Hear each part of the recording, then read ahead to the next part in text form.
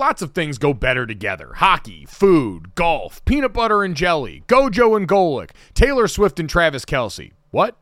But if you really want to take things to the next level, drink some Labatt Blue Lights with your friends and live life to the power of we. Always enjoy responsibly. Beer, Labatt USA, Buffalo, New York.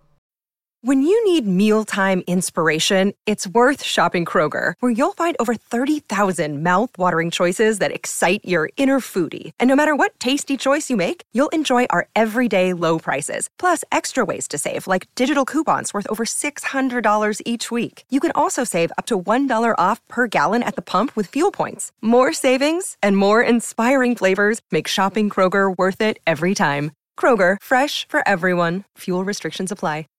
This is the story of the one. As head of maintenance at a concert hall, he knows the show must always go on. That's why he works behind the scenes, ensuring every light is working, the HVAC is humming, and his facility shines. With Grainger's supplies and solutions for every challenge he faces, plus 24/7 customer support, his venue never misses a beat. Call quickgrainger.com or just stop by. Grainger, for the ones who get it done.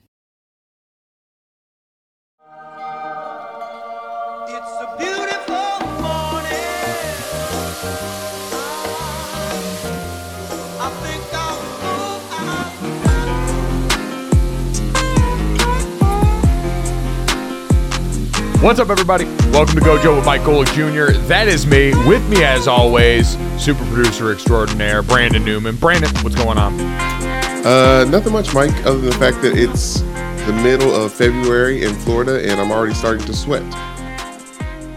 Yeah, I could have told you that was probably coming. Yeah, I don't like the heat. I'd much rather live in Alaska than Hawaii. You can only take so much clothes off. You're the only person I know who did their honeymoon in Alaska, by the way. I feel like that's got to be a record.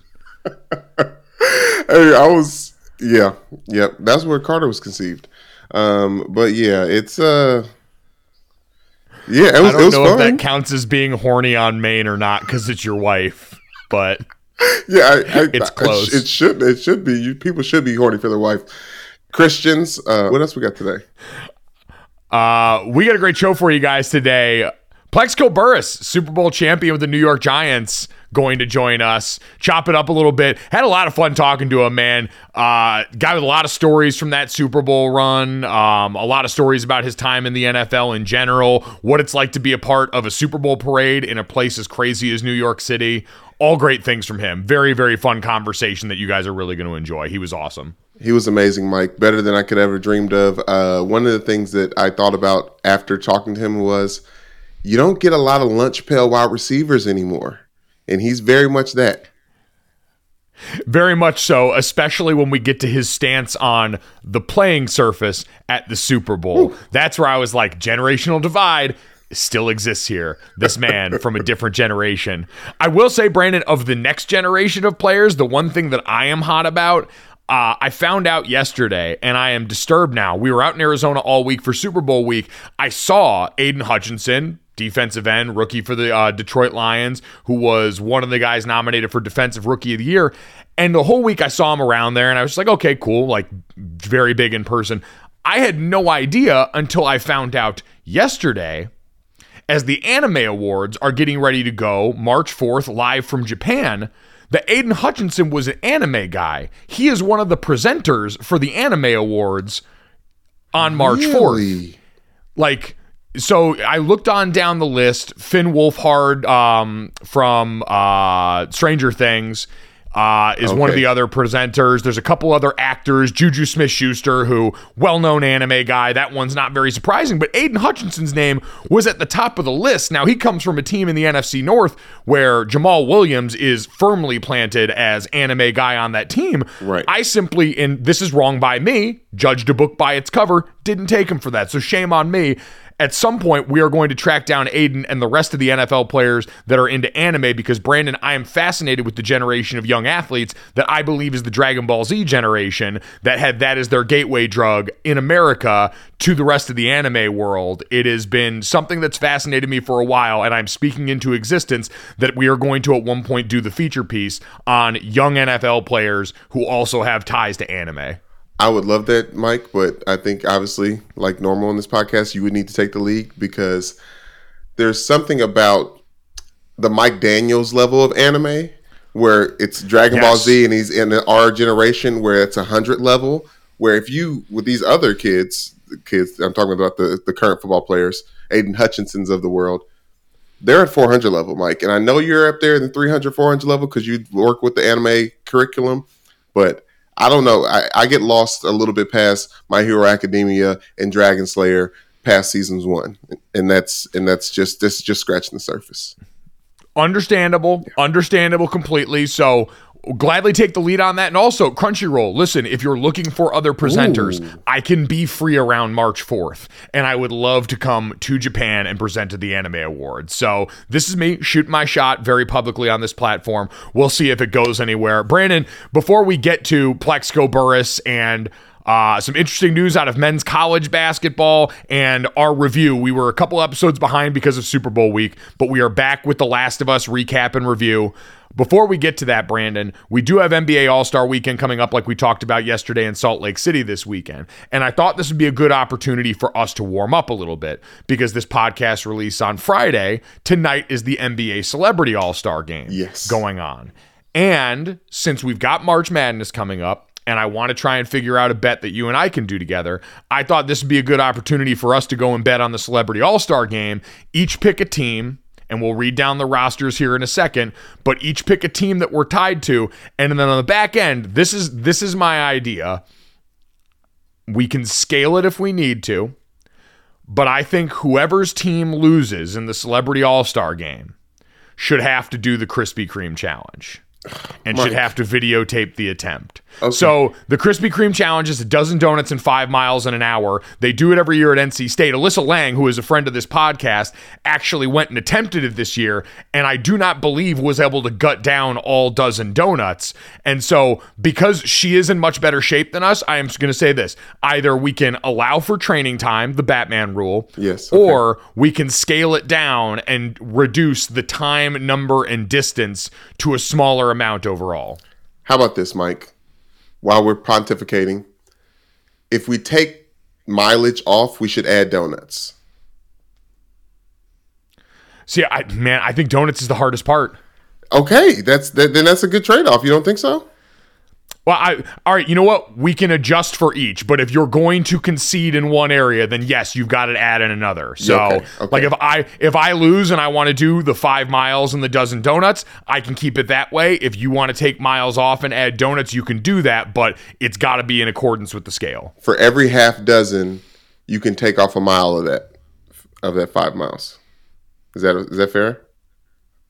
Well, I don't know if that's to scale. That seems like a lot of donuts to add if you're going to take off a mile. But if you want to eat 18 donuts, be my guest. We'll figure out the math on the back end. Do you agree to these terms? I do, Mike, but I do want to take off some distance. I think that's the issue. Like, even if I was strategizing about this, Mike, I wouldn't do like 3 donuts every mile. I'll probably do 6 and see how hard 2 miles are. All right. Well, we can strategize about that later depending on who wins or loses here. But do you agree to the terms? Yes. I said yes. All right. With that in mind, let's read off what we've got for the Celebrity All-Star Game.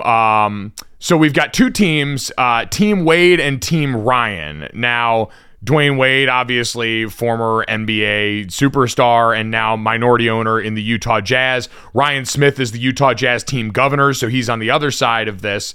And the teams are as follows. We have got Team Wade, which is coached by Giannis Antetokounmpo, assistant coached by Alex Antetokounmpo, and assistant coached by Thanasis Antetokounmpo. So you get the Antetokounmpos and Lindsey Vonn, 3-time Olympic medalist skier, as the coaches on that team. The players are Nicky Jam, singer, Jesser, who's a YouTuber, Simu Liu, who's the actor and was the star of Shang-Chi and the Legend of the Ten Rings, the Marvel movie, DK Metcalf, Hassan Minaj, the comedian, Janelle Monáe, Arike Ngumbawale, Notre Dame's very own, the GOAT, rapper 21 Savage, 21 Savage, boy, I can't read, 21 Savage, I love that name though. A rapper named 21 Savage. What's 21 the math on Savage is a great knockoff 21 Savage name. Ranveer Singh, who's a Bollywood actor who's actually become one of the NBA's ambassadors in India. Francis Tiafoe, the tennis player, and Alex Toussaint, last year's 2022 Celebrity Game MVP and famed Peloton instructor. Can you pause right there? Yeah. There's no way I would want another team. And I know we haven't picked them yet. Oh, never mind. I just saw Lisa Leslie head coaching Team Ryan. Go ahead, finish it off. All right. So, second team we've got, this is Team Ryan. That was Team Wade. Team Ryan is coached by Lisa Leslie, Sparks and WNBA legend. Fire. Assistant coached by Fat Joe. Lean back. And assistant coached by Alex Bregman, the Astros' third baseman. The players on this team are country singer Kane Brown, rapper Corday, Diamond DeShields, WNBA star, Calvin Johnson, the Hall of Famer, Marcos Mion, an actor who I have never heard of, The Miz, WWE, or I don't know if WWE, but pro wrestler. Yes, pro wrestler. Everett Osborne, who's an actor in Chicago Fire, Ozuna, a singer, Albert Pujols, the former MLB All-Star, Guillermo Rodriguez from the Jimmy Kimmel Show, and Cinco Walls, who's the actor who's set to co-star in the White Men Can't Jump remake. Whew. So, Brandon, we've got those teams laid out here as follows. Now, do you want to rock, paper, scissors this as this tradition to decide who gets to pick their team first? Yeah, we can do some paper, rock, scissors. I would love to. I fucking hate that. Okay, ready? All right, it's rock, paper, scissors, shoot. Are you ready? Yeah. Have it up in the frame. I'm framed up. Here we go. Yeah. Rock, paper, scissors, shoot. Damn. Yes! Yes! I have the power. Mike, when he came up with that I went- rock so hard, that I was like, he's going to try to throw rock. I went paper, I went scissors, Brandon went paper, which means I get the number one pick in this one. Now, Brandon, I did way too much research on this. Never enough. Looking no back. such thing. So, looking at Team Ryan, Kane Brown played high school basketball. There was a video put out, I believe, by the Houston Rockets that showed him with a pretty silky J. I watched Corday go one-on-one on YouTube, look pretty good. Calvin Johnson, I just assume, is good at everything. Yeah. The real thing that makes this team sing. So Everett Osborne from Chicago Fire played college basketball at the University of Texas, Rio Grande, and actually played about 3 years of pro basketball in Australia. You've got that along with Cinco Walls, who played college basketball at the University of San Francisco. So two of your entertainers were former Division I hoops players, which feels like a pretty solid way to go along there. Now, on the other side, we mentioned Alex Toussaint was the MVP last year. Francis Tiafoe is best friends with Bradley Beal and cross-trains with the Washington Wizards staff, so he's got some of that dog in him. I actually went back and looked. Hassan Minhaj, the comedian, around the ball a lot, high energy player. He's another guy that's been in the All-Star Celebrity Game before. Simu Liu went out and tweeted this into existence last year, sending pictures of him playing in another league. So there's a bunch of, even Jesser the YouTuber, I watched him go out there. A lot of his trick shots are basketball based. So it's tough on both sides here. Okay, but where do you want to go? Because now you got me excited about either team when I really just wanted one of them in the beginning of this. So what I'm looking more at are the weak links. Okay, but that's the thing, though. That's the problem. When it comes to these celebrity games, it's like, remember that giant from Arcade Fire who's just eating everybody every time he does a celebrity game?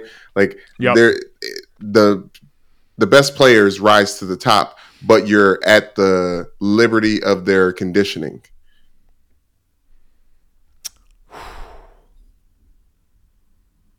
Man. And that's what I worry about. Like, The Miz plays basketball exactly like every white wrestler I've ever seen, and really every like white contact sport player I've ever seen. Boxing out, rebounds. Albert Pujols isn't going to be any help. Conditioning's not going to be there. Guillermo's not going to be any help. Marcus Mion, again, I have no clue. On the other side, like, there's not as many weak links. Like, I've seen Nicky Jam play basketball. I've seen Jesser play basketball. I'm assuming DK Metcalf's good at everything because he's jacked. Janelle Monáe can do literally anything, so I'm not going to stop Right. I'm not going to stop her from believing she's going to be a great basketball player. I'd imagine that's probably the case. Yeah, Kansas City's finest too. They're running on a high right now. Man. Enrique, that's really like the homer play in me is I really want to take the Notre Dame tie in this. So I am going to go with the team coached by the NBA players and the team with Notre Dame's very own. So I'm going to go with Team Wade in this matchup, which leaves you with Team Ryan, which I actually, Brandon, when I was scouting these earlier, I was firmly believing I was going to pick Team Ryan because you had a couple of former D1 Hoopers on the team. I don't feel great about the decision. I feel like I made a mistake in the name of being a homer. No, I think you picked the Ballers. I obviously wanted that team because it's the only one that had 21 sevens on it. But I think I am as someone who grew up in Detroit during that, 2005 championship, gentlemen swept the Lakers. I can see this 5 working together. The Kane Brown, Corday, Calvin Johnson, whoever else is around. Like I can see the points being spread out in a real way and Lisa Leslie, especially like getting these guys' ears well enough. I don't know what Fat Joe's going to do. Alex Bregman, I don't know if you can, I don't know if the hitting the trash cans would help in this game, but I'm interested in my team. Thank you for that. I don't know if they will keep me from running 5 miles, but here we are. Well, there's only one way to find out. So we will keep you posted on that. We'll find out just like everybody else on Friday night and see who wins and see what the punishment's going to be on the backside. We will do all the math off air so that you guys don't have to listen to that. We are going to take a quick break. When we come back on the other side of this, we are going to visit with former New York Giants wide receiver and Super Bowl champion Plaxico Burress. All right, guys, let's talk about Jägermeister. They could have written a totally normal ad here, like a really classic ad. They could have talked about their history, the 56 botanicals. It could have been all salesy and cutesy, but they know you don't care. Jägermeister doesn't want to be like all those other ads you've seen and heard. They just wanted to say 2 things. Jägermeister is great, but everyone has been drinking it wrong. Damn, that's cold. Drinking it wrong? All right, if that's the case, how should we be drinking it? They are so glad you asked, and so am I, Dad. I'm here to help you. Ice cold is the answer, at 0 degrees Fahrenheit to be exact. Ice cold shots of Jägermeister. That's it. That's all they want to tell you. So, wherever you are, if you're hanging out with friends or at the bar, call the shots. Cheers with ice cold shots of Jägermeister. Damn, that's cold. And remember to check out Jägermeister at www.draftkingsxjagermeister.com. Remember, drink responsibly. Jägermeister liqueur, 35% alcohol by volume, imported by Mast Jägermeister US, White Plains, New York.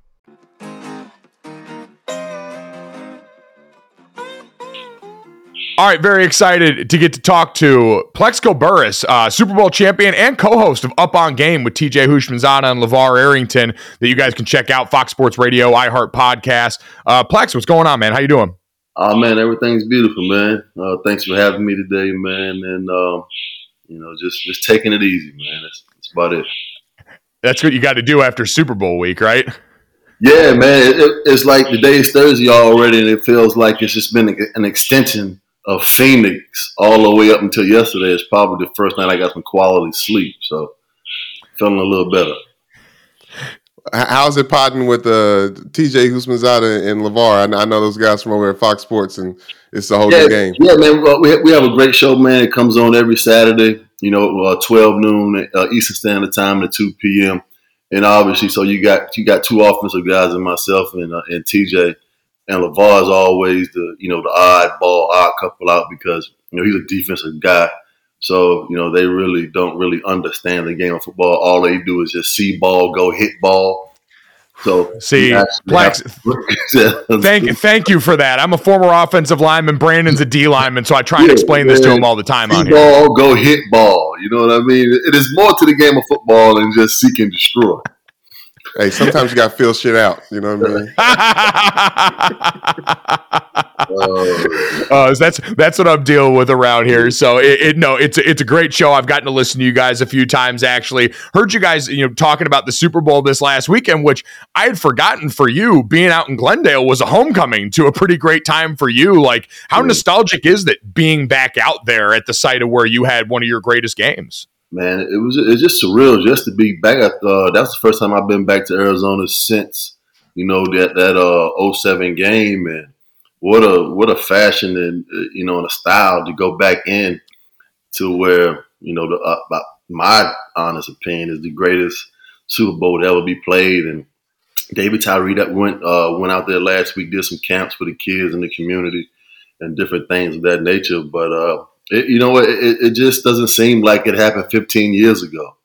Running into some of the guys that I played with and some of the guys that I played against in that game, it just doesn't feel like it's been 15 years ago, but it has.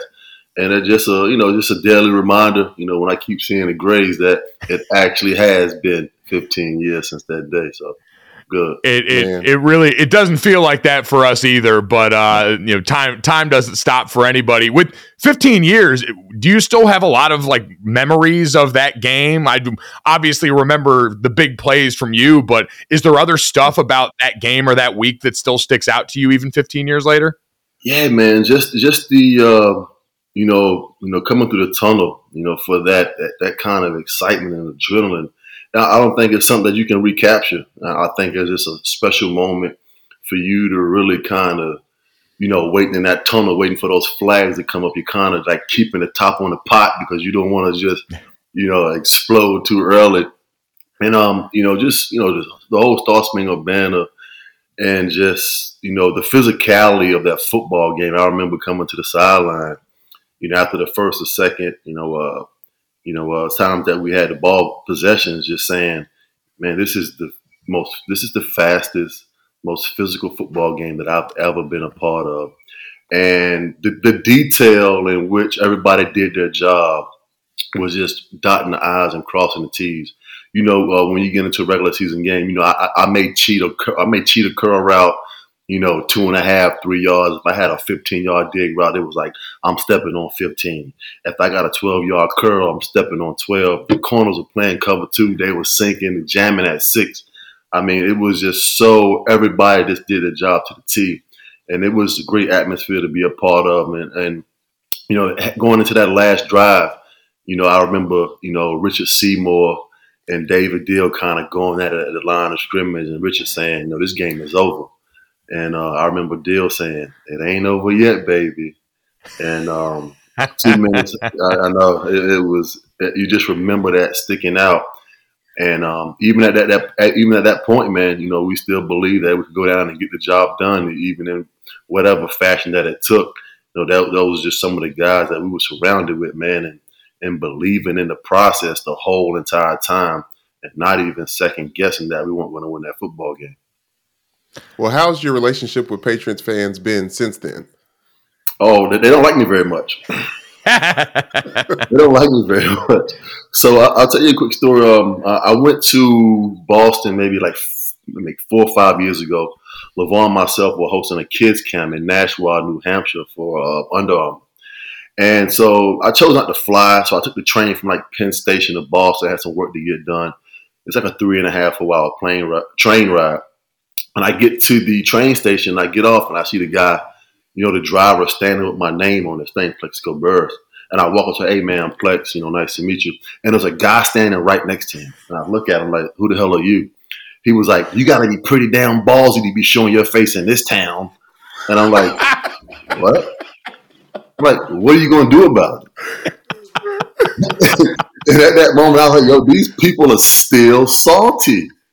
They're still salty. And we got to the camp the next day on a Saturday morning at 9 o'clock, and me and LeVar walked through that gate. We probably got 250 kids out there. And there were coaches, high school coaches and youth coaches, that would not talk to me during the camp because of the game. And I'm like, you know what? You guys really need to grow. You're supposed to be coaches and mentors to these kids. And you don't. First of all, it's our camp. What y'all doing here? We invited you. Yeah. And I said, these people are really still salty. I say, man, never personal. It was just business. But if y'all want to take it that far, you guys can leave. Oh my God, that's the Michael Jordan stop. Get help. Yeah, so they don't like me very much. Oh man, you'd think with all the success they had around there in New England, that's how you know you did something truly incredible and how deeply you wounded them, because they got all those trophies there and they're worried about the one that you took from them. Oh my goodness. I mean, you got 7, you got 6. Yeah. I mean, can I get 1? Exactly. Let that man have his trophy. I do want to go back to the moment when you got the trophy. What do you remember about the end of that game? Because I think so many people will never get to that point where they're covered in the confetti of their team's colors. What was that like? Man, just a surreal moment, you know, feeling that confetti and being able to, you know, hold the trophy and just really at that point, man, you don't even feel your feet hit the ground. It's just because everything happens so fast is that, you know, it's all about the journey, you know, getting to that destination, man. And when everything hit, the first thing came to my mind was the first day that I ever stepped on a football field at 7 years old. And it was just like Pop Warner, the, you know, kid, the youth, to junior high, to high school, to college, and like, man, this is what I set out to do when I was, 10 years old, and to have that dream come true, man, it's humbling. You know, it really is, because, you know, a lot of people don't get to experience it, and you know everything that you fought for, you know, as a kid, growing up in circumstances and fighting through adversity, and just getting through all of those things just for that moment. It's humbling, man. It really is. Now, that's a powerful moment there, and I think we see, you know, so much of the emotion around this game. Nick Sirianni was in tears before the game. We saw the Kelsey brothers both sharing a really emotional moment with their mom, and that's certainly great stuff. I also do want to talk about the fun, though, because we're 2 days removed from the parade day after, so what's it like being out in a victory parade after the Super Bowl? We see a bunch of guys pouring beers all over themselves and riding on the top of these buses, man. What was that experience like? I mean, I think we started on like First and Broadway and went all the way down to like 76th Street. I don't think nobody in the New York City went to work that day. It was like 3.5 million people from First to 76 hanging out outside of buildings and skyscrapers. I mean, it was so many people on the street that these trucks and buses barely had enough room to go down the street. We're like, get out of the way, get out of the way. And it was just, you just remember the crowd of people and how, you know, enthusiastic and how genuine, you know, that moment was. I don't think we really understood the magnitude of what we had done. So we ended up flying back Monday morning back to Newark, and we get on the bus and we get on the turnpike going north, and we look across the street on 95 South, and the traffic is stopped on the turnpike, and people are jumping up and down on top of their cars. And this is the turnpike. And we're like, oh my gosh. This is New York. And this New York. We didn't understand it. We was like, oh my goodness. And we got over to the facility, and the fans, I was in the Escalade, and they rocked my truck back and forth so hard. I was like, no, you guys are going to flip my truck over.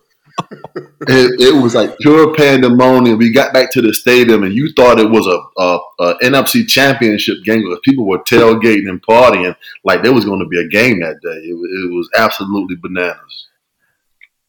Oh my God, to think about New York City responding that way. Because I feel like for some people, New York doesn't always get the credit for being as raucous as like Philadelphia, where they were greasing the poles before this game. But it sounds like New York lives up to the billing, man. They do, man. It was an unreal scenery, man. It really was. To understand how much traffic and, you know, how fast things move in the city.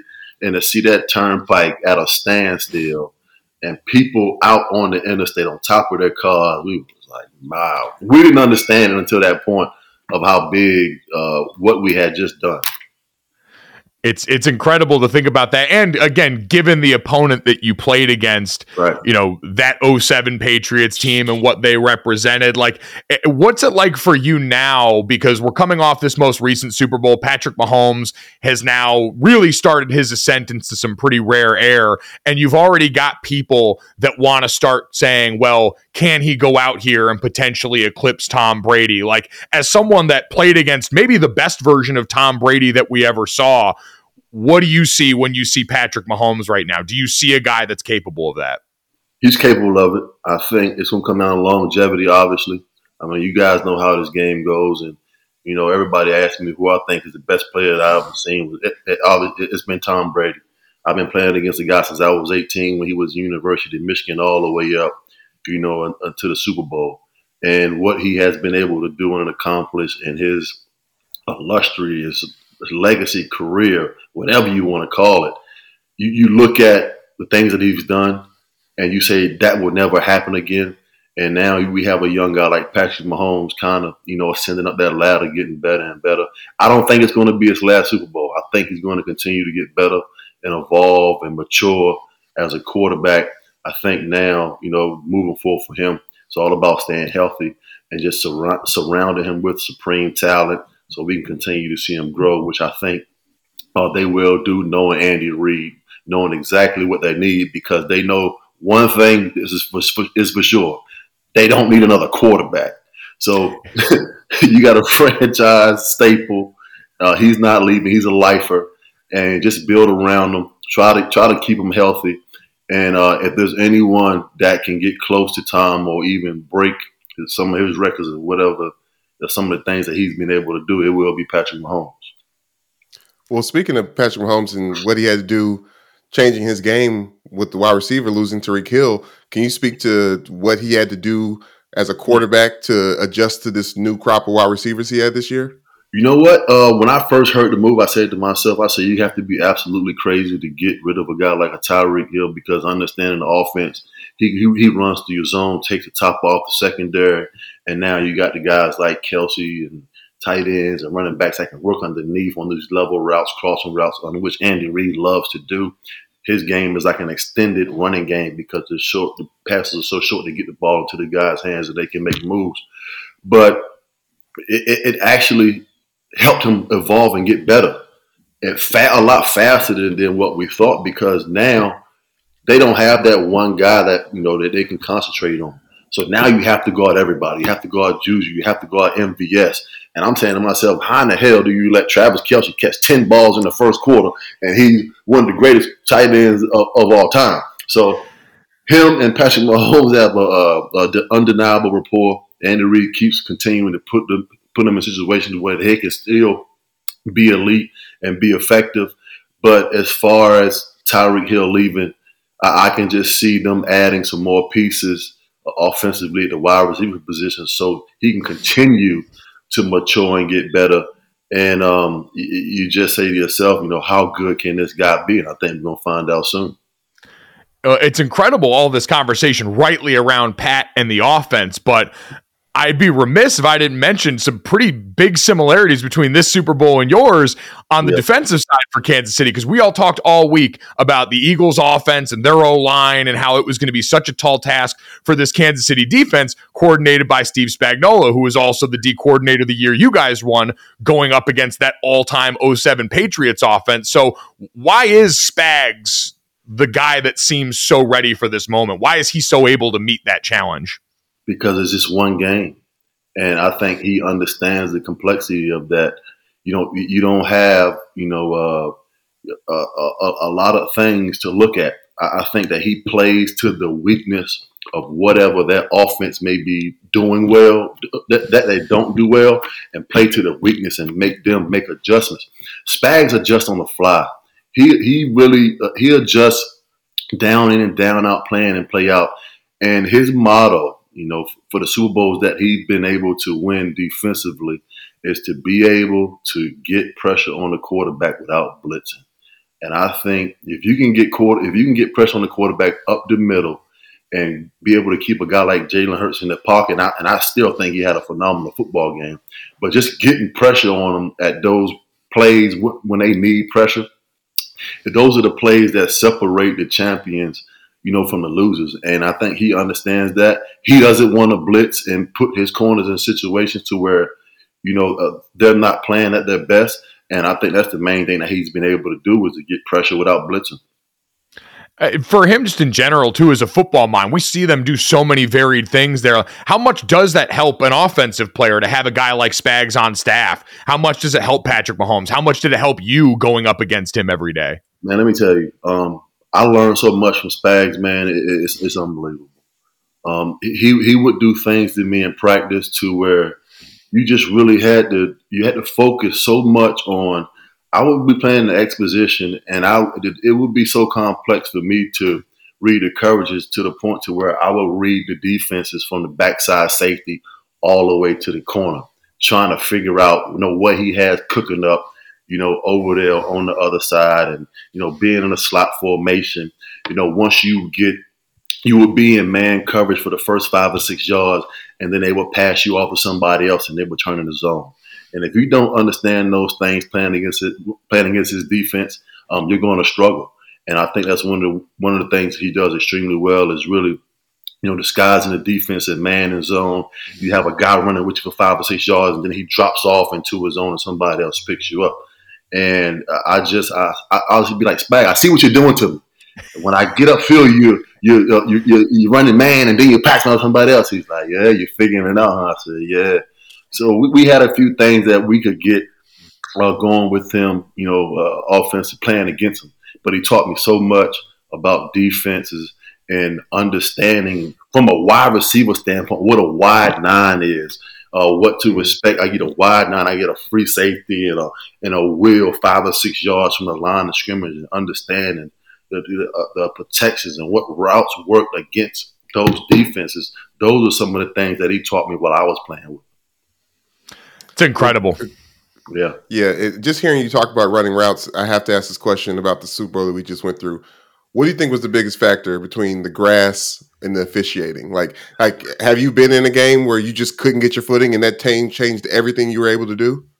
I have. I've been in games where I would say for some reason in San Francisco, you play in that temperature where it's going from day to night. And as the temperature cools, the grass gets a little slick on top. And I would always have to change my shoes. And one thing I can't understand, do guys wear 7 studs anymore? Are they extinct?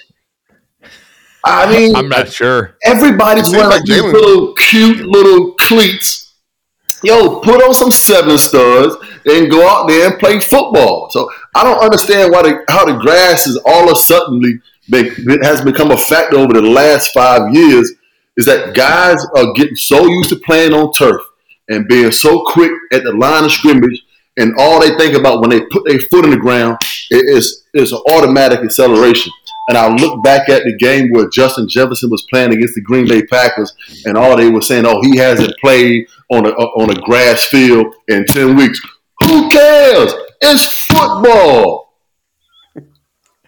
You learn how to play on each surface.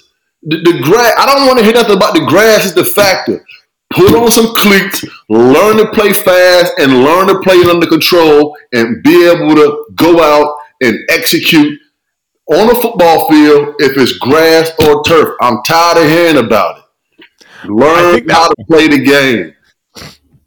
I think that was one of the most refreshing things. I heard the Kelsey brothers, Jason and Travis, both talking on their podcast after this week, and they said the same thing. Jason was like, I love having to figure out, all right, what's the surface like today? How do I adjust to that and make sure that I'm going to get the best out of it? Like, I'll get whatever studs I need in there. I'll get whatever cleats I need in there, and then I'll adjust my game accordingly. He said that's kind of what differentiates us from indoor sports like basketball or sports where you've got one particular playing surface. So he said he actually kind of loves that mental challenge of how do I get myself ready for that specific element of the game each and every week. Right. And I played in Pittsburgh.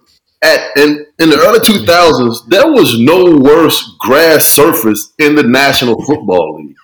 So, I mean, you wore 7 studs from the first play of the game until the end of the game, and you had blisters on the bottom of your feet because you just knew that you had to wear that shoe, or else you might as well put on a pair of flip-flops and go out and try to play football, and that's not going to happen. So this whole turf thing, I just don't understand how these young players can't, get a grasp of it. People are complaining about it, playing on grass. We love to play on grass. I would rather play on grass any day of the week in turf, no matter what the conditions are, because growing up, that is what I played on. We didn't have turf fields and all of those things growing up. So just, you know what? Stop complaining and just learn how to play on grass, period. It is amazing after a year where we did hear a lot of players echo what you mentioned. We heard a ton of guys coming out, heads of the NFLPA, saying they wanted to see more stadiums go back to grass instead of the turf because of all the injuries they'd seen on that now in the Super Bowl, the grass field ends up becoming the story. It's unbelievable.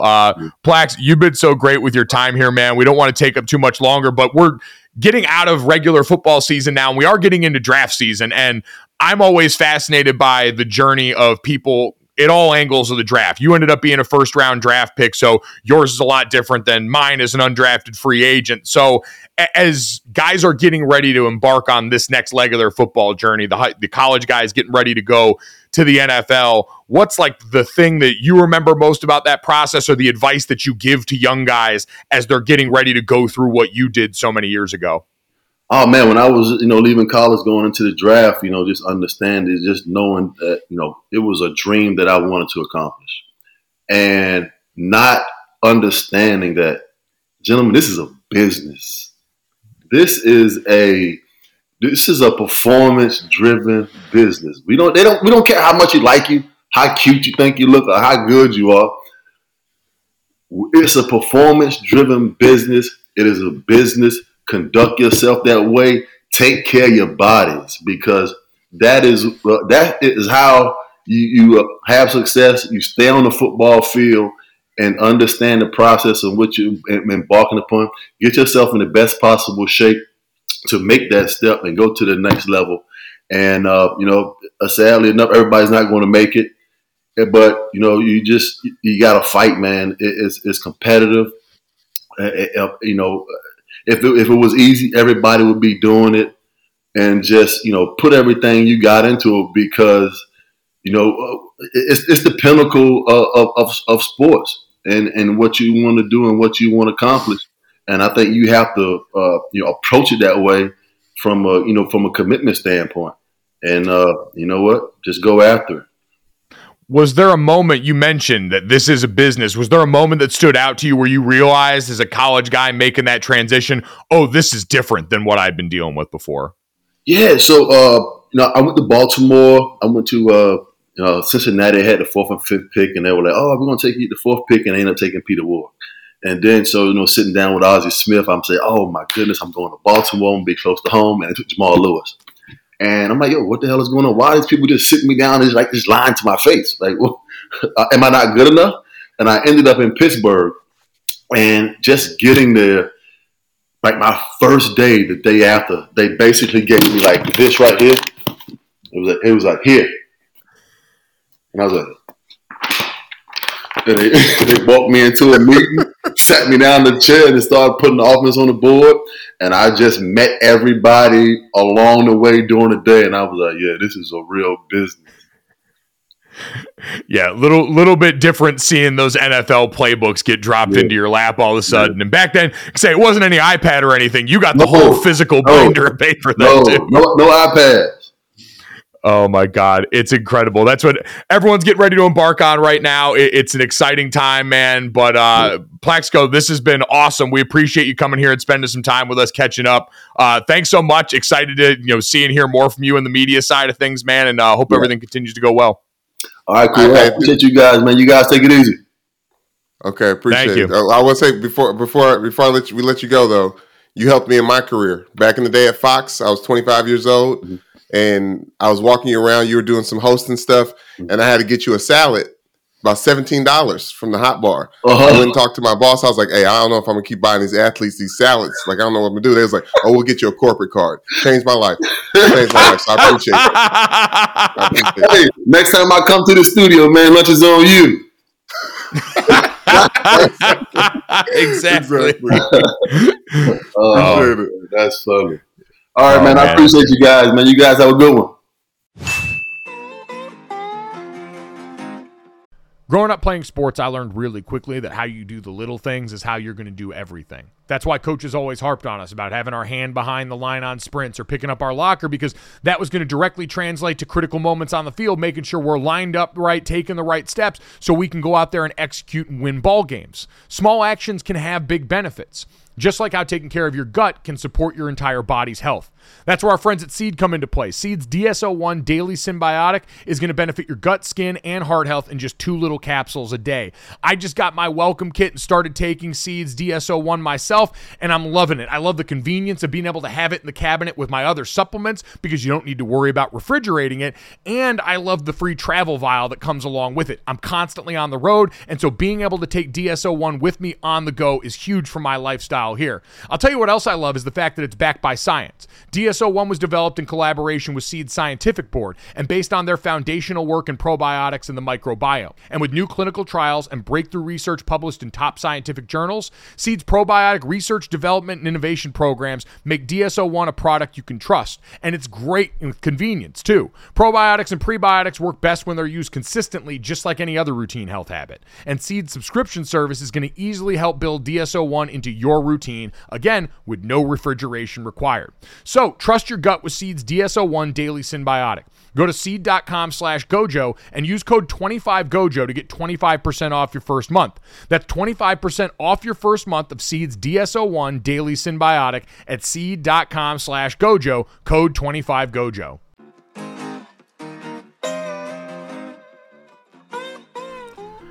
All right, Brandon, do you know what time it is? I do, Mike, but I wanted to give the people their daily Black History Month fact of the day. And today, on February 17th, 1891, Albert Richardson patents the butter churn from Frankfort, Michigan. Patent to design highly effective and inexpensive butter churn. Big moment for Black history. Okay, now, you got something? No, shout out to butter. And them churners. Okay. Yes, I know what time it is, Mike. And the music's being funky, so I might have to acapella this one.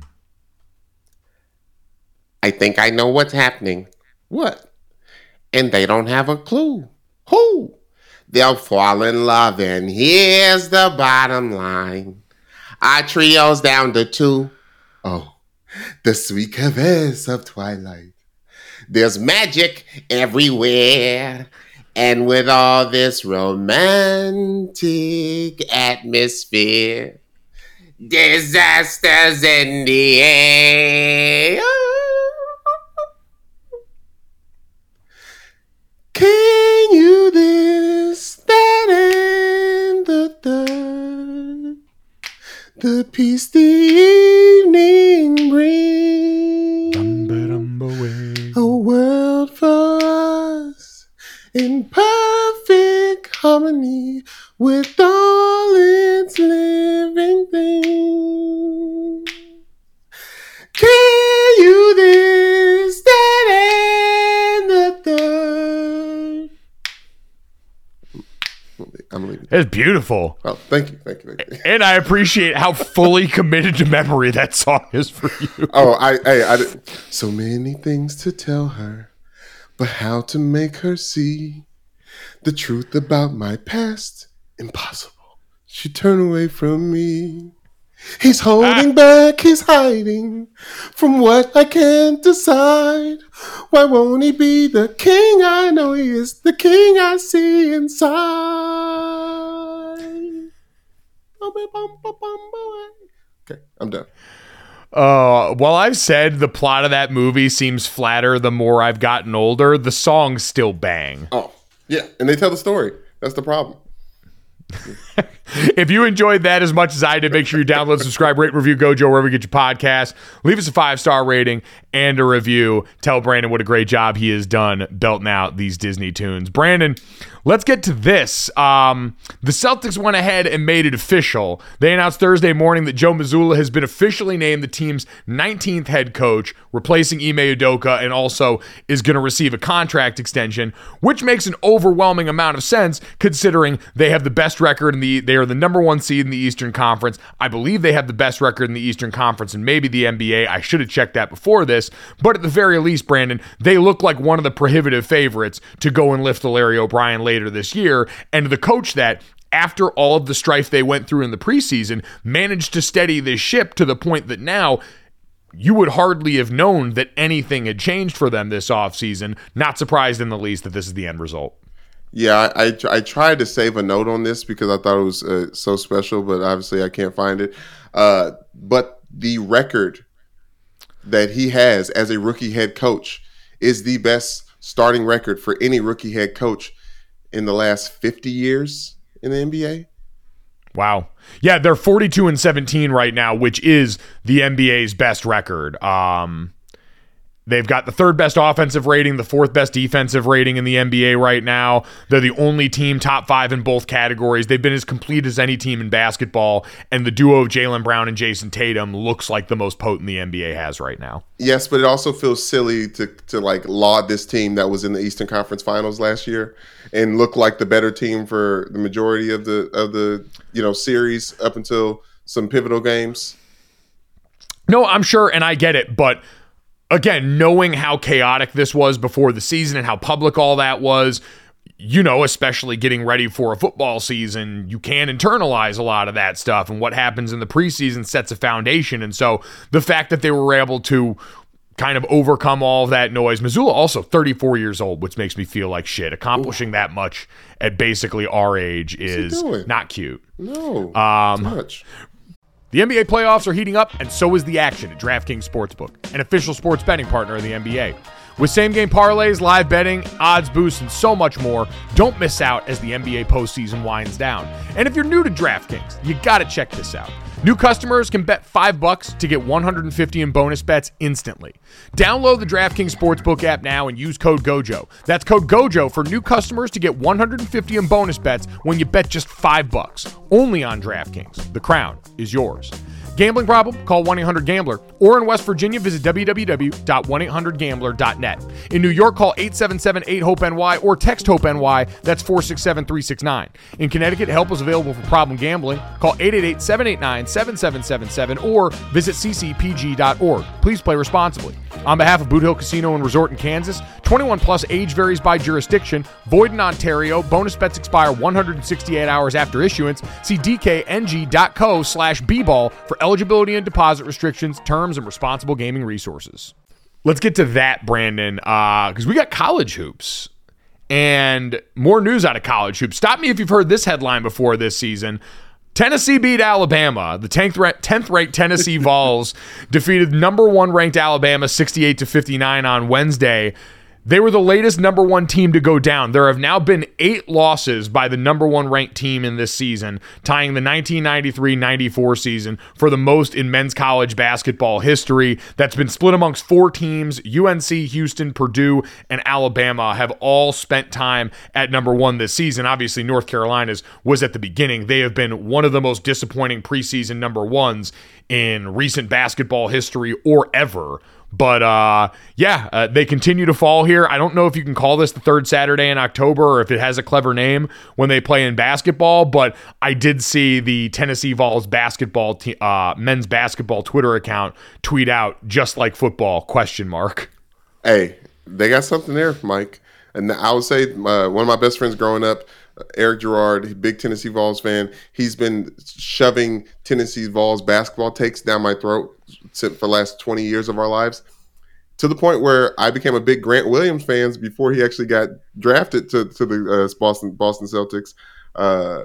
So they deserve it. They're a good team. It's one of those teams when you get the bracket, they're like that team, like they get hot from 3, they defend well, like they're just a good basketball team. it's just weird seeing multiple SEC teams being good. Like, I was so used to, for my life, having it just be Kentucky and the Pips. And the fact that Alabama, honestly, this is balance in the universe. Alabama getting to both be the football powerhouse of our adult lifetime and then have a number one ranked basketball team with what Nate Oates has started to build in the last few years. It felt unfair. So this feels a bit like balancing the scales. Alabama will have a chance. I think they do play Georgia before the next round of rankings come out. So Houston lurking right there in the wings at number 2.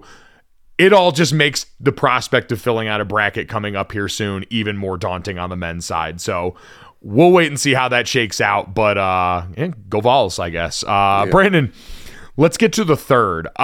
We have been recapping and digesting The Last of Us, the HBO series. That is a dramatic remake of the famed video game, the beloved video game franchise, The Last of Us. We are now 5 episodes in. We took Super Bowl week off because we were busy out there. There had been 2 episodes since then, which actually episodes 4 and 5 worked in tandem. So full spoiler alert ahead, so Brandon doesn't have to say it 40 times during this conversation, but there will be spoilers. If you are not currently up to date on The Last of Us to this point in the season, make sure you skip ahead from this. Make sure you go right to the end. This can be the end of your podcast experience, but we're going to talk pretty candidly about this. And Brandon, coming off episode 3, that Bill and Frank episode, Nick Offerman, everyone's favorite love story of this season, and quite frankly, one of the best episodes of television of all time that sort of departed from the main characters of this series. I thought episodes 4 and 5 worked in tandem. The storyline was very much contained between these 2 episodes for the area we're in right now, as Joel and Ellie are on the road trying to get to Wyoming to find his brother, who we get some background on in this 4th episode. Ellie starts grilling Joel in the car about this, and they get rerouted because of a blockage on the highway to Kansas City, which is kind of a filming thing they had to change up. In the game, it's actually Pittsburgh, but that is where they encounter a band of people who had overthrown the Pittsburgh quarantine zone and quote unquote liberated the area. But it's the old trope where now they are led by what is seen as equally a vengeful dictator in a woman named Kathleen. And you get Joel and Ellie. Yeah, Joel and Ellie get ambushed in town. They end up having to go on foot and try and evade their captors in here. And Brandon, all in all, with these 2 episodes, I'd say this is really where we cement the bond between Joel and Ellie, right? Yeah, definitely. It's now obviously running into Sam and Henry. Them having it seemed like a father-son relationship, and then we find out that they're brothers, and there's that level of protection that still a lot of people have, especially when siblings are that separate in age. And the decisions that he made to keep him alive, Mike, I thought the dialogue was some of the best that I've seen from the show in these. And obviously, I don't know if it's just more people communicating with each other or higher stakes, but I guess it's the dialogue from the ancillary characters that does it for me. Like, Catherine is telling us everything that's going to happen. A lot of foreshadowing, a lot of cinematography foreshadowing with, like, I don't know if you didn't watch The Sopranos, but every time there's like red in a shot, like that person is probably going to die. And we have a lot of like red jackets going on. Like there's a lot of motifs that lead to what they said. And I love whoever said it in our podcast. It's called marveling now, waiting to the end of HBO episodes to see the behind the scenes. That this was the most infected people they've had on set at one point in time. Yeah, so we get kind of the full gamut here because you're right. In the last few episodes, we had been dealing more with the people. Joel even indicates as much when him and Ellie get off the highway to sleep in the woods, saying, no, we're doing this. There aren't infected out in the woods. We're doing this because there are people out there who will do worse things to us than just turn us into an army of the infected. Right. And so you start to get that understanding, as in most post-apocalyptic thrillers. It's about the people. It is about how societies and groups of people form together and what they do as the New World Order kind of shakes up. But you also get Ellie starting to rib Joel a little bit. You get her book of punny jokes that's also a holdover from the video game. And you kind of see his walls break down. At the end of episode 4, you get the joke about diarrhea. Did you hear that diarrhea is hereditary? It runs in your genes. Where Joel finally lets down his guard, where earlier in the episode he had called her cargo. And I thought one of the sweetest moments in the series so far, ironically, came after Joel is being attacked by the bandits that spiked their car and tried to ambush them, and he's being choked out on the ground. And Ellie, with the gun that she stole from Bill and Frank's, shoots him and paralyzes the guy that was trying to take out Joel with the gun that Joel didn't know she had. Now, apparently in the video game, he gets real pissed off about this, has trouble kind of dealing with that. In the show, we get what I think was the most authentically acted moment, because I don't know if you experienced this as a kid. Joel goes over to Ellie, who he recognizes is going through a lot right now. He talks about, hey, I remember what it was like the first time I had to hurt someone. And he goes over and he teaches her how to hold the gun. And I don't know if you caught this, but Ellie lets out a little giggle while he's doing it. And it struck such a chord with me, because I remember as a little kid, anytime my parents, especially my dad, were teaching me something that I deemed adult, like they were showing me how to do a thing that indicated, hey, we're going to kind of show you the next step in growing up. You're so excited about it while you're trying to be very serious, because you want to be taken seriously. Right. You're young and you kind of want to be an adult. But I would always kind of let out that same bit of like nervous laughter, because you're so excited about that moment. And for Ellie, who every step along the way has kind of been excited about the potential for all this violence, I just thought that was a really authentic kid moment in a couple of episodes where you see her bond with Sam. You see her kind of getting to be a kid again for a little bit. That is sort of the reminder that she's still new at all of this. And I thought that just jumped off the screen as something really, really beautiful.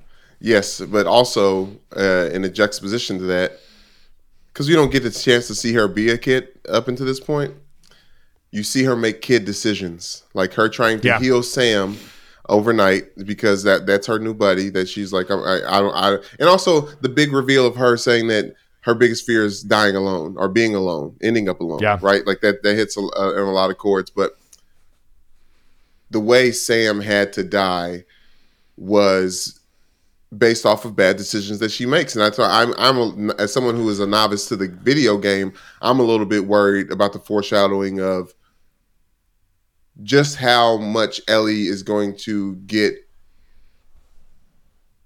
What's his name? The main guy. Joel. Joel, get Joel in trouble just by making a kid mistake. Well, and I think that is clearly indicated, right? Like, and they talk about this in the after scenes. This is a mirror being held up to Joel and Ellie now. Joel's in it. He said in episode 4 she was cargo, and by the time they escape, that big horde of on-screen infected that we get when they escape town with Sam and Henry, you have that reckoning, we get the bloater, we get some of the actual monsters that are a part of this back on screen for the first time in a while, I think since episode 2, and you have that big moment, and then it's followed up with, yes, that very human moment where there's damage here. When you take on other people and you've got people to look after, which Joel is doing because that's what he was told to do by Bill, by Tess, all those people, there's the potential for things to go wrong. And you saw with Sam and Henry, like Henry clearly not as capable as Joe, clearly not as ready for this. He was a Fedra, they called him a collaborator. Collaborator, yes. A nice word for a snitch. Yes, and he snitched. Everything in this show right now is in the name of family. He snitched to get leukemia medicine for Sam, who was sick. He did what it took for him to survive, which cost Kathleen her brother. So we see this very clear theme of it's about family. Joel highlights that in episode 4 when they're in the car, and now by the end we see Ellie's become his family. And the way she operates, to your point, absolutely means things can go wrong, because now it's not just Joel operating with his abilities, it's him having to constantly do what he did during the firefight and be accountable for someone else in a way he very naturally stepped into, but absolutely creates some problems, I'm sure, from here on out. Yeah, I think the use of when truth is revealed is kind of very fun. They do that a lot within this episode. Obviously, finding out that Henry he said the most violent I've been is holding an empty gun at you, and then he's like, oh well, the reason I'm the most wanted man is because I killed a man for some medicine. I feel like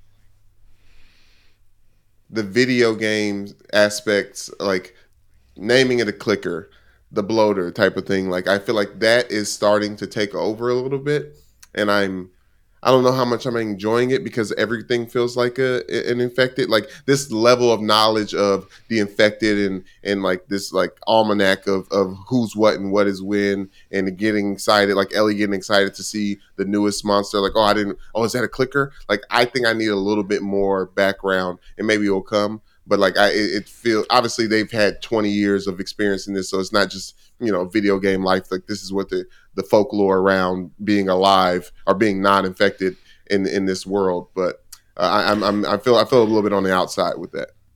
Yeah, and I think they'll keep explaining that more and more as we go here. To the point you made, I think we really have only seen them on screen now a couple of times, and we've gotten little explainers as they go, which is a very real video game trope. But I think as we go along, it's sort of like in Game of Thrones, where you've got the ever-present White Walkers that are a reminder that while all these problems are going on amongst the living, you've got this other group that is always there, and that was kind of what they were reminded of. They had driven that group below town, and they came running out the minute we thought we were getting to the head of this human conflict. So it's nice to be reminded the stakes of the game, but I think I also just enjoyed that now we've cemented the bond. We saw a very clear bond happen within the body of one episode in episode 3, but now Joel and Ellie have taken center stage. You've seen Joel soften a little bit, but you also saw like Ellie had the loss of innocence happen, and Joel kind of tiptoed around it. But by the end of episode 5, when they're digging graves, Ellie's the one saying it's time to go. So she has now hit that point and seems like she is changed from here on out.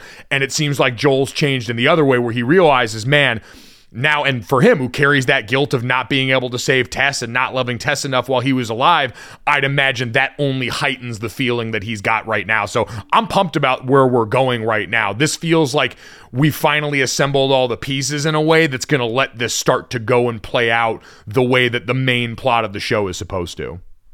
I agree, Mike. I'm looking forward to it, but also want to, the next review we have the argument that we had before Plaxico joined us for this episode, where we are arguing about if this is a zombie show or not. Yeah, we can definitely get to that, because I saw some of the cinematographers and people around the show said that the Z word was banned on set, and there's a stigma associated with that I don't agree with, that you do. So we will put our gloves down and save that for another day, as we've got enough conflict on this show heading into the All-Star Celebrity Game coming up tonight. If you enjoyed the conflict of this show, make sure you download, subscribe, rate, review Gojo wherever you get your podcasts. Leave us a 5-star rating, leave us a review, and check us out on the DraftKings YouTube channel as well under the Gojo of Mike Golick Jr. playlist. Thanks so much. Have a great weekend. We'll talk to you Monday. Boom. Money in the bank.